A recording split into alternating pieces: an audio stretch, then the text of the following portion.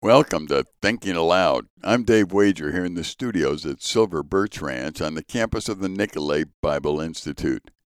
Deuteronomy chapter 8, verses 11 to 14 says, "Take care lest you forget the Lord your God by not keeping his commandments and his rules and his statutes, which I command you today.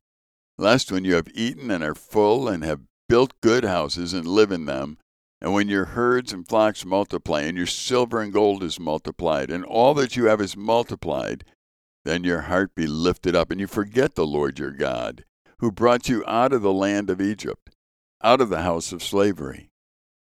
This passage is telling us to make sure that we take care lest we forget the Lord our God. How easy it is to forget the only one we should be remembering. What causes us to forget how wonderful God is? It's the gifts that he actually gives us. It's like giving somebody a Christmas gift and having them focus on the gift and ignore the giver totally. It's not about the gift, even though the gift is something the giver wants to give. It's really about the relationship between the giver and the gift receiver.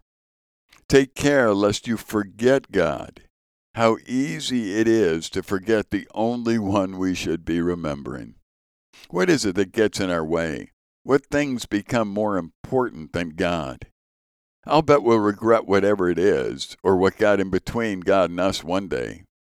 This verse indicates that we forget God when we neglect to keep his commandments, rules, and statutes.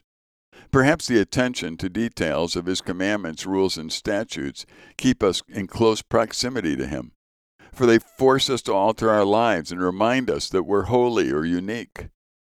It's so easy to have the hours of influence start tilting the wrong way, for us to begin to think that the accumulation of things that God has gifted us with is more important than God himself, that we put time and effort into the gifts rather than spending time with the giver.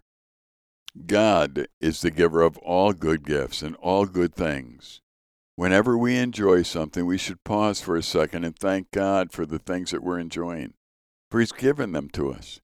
He cares deeply about our success, and he's the one that knows what will make us successful in life.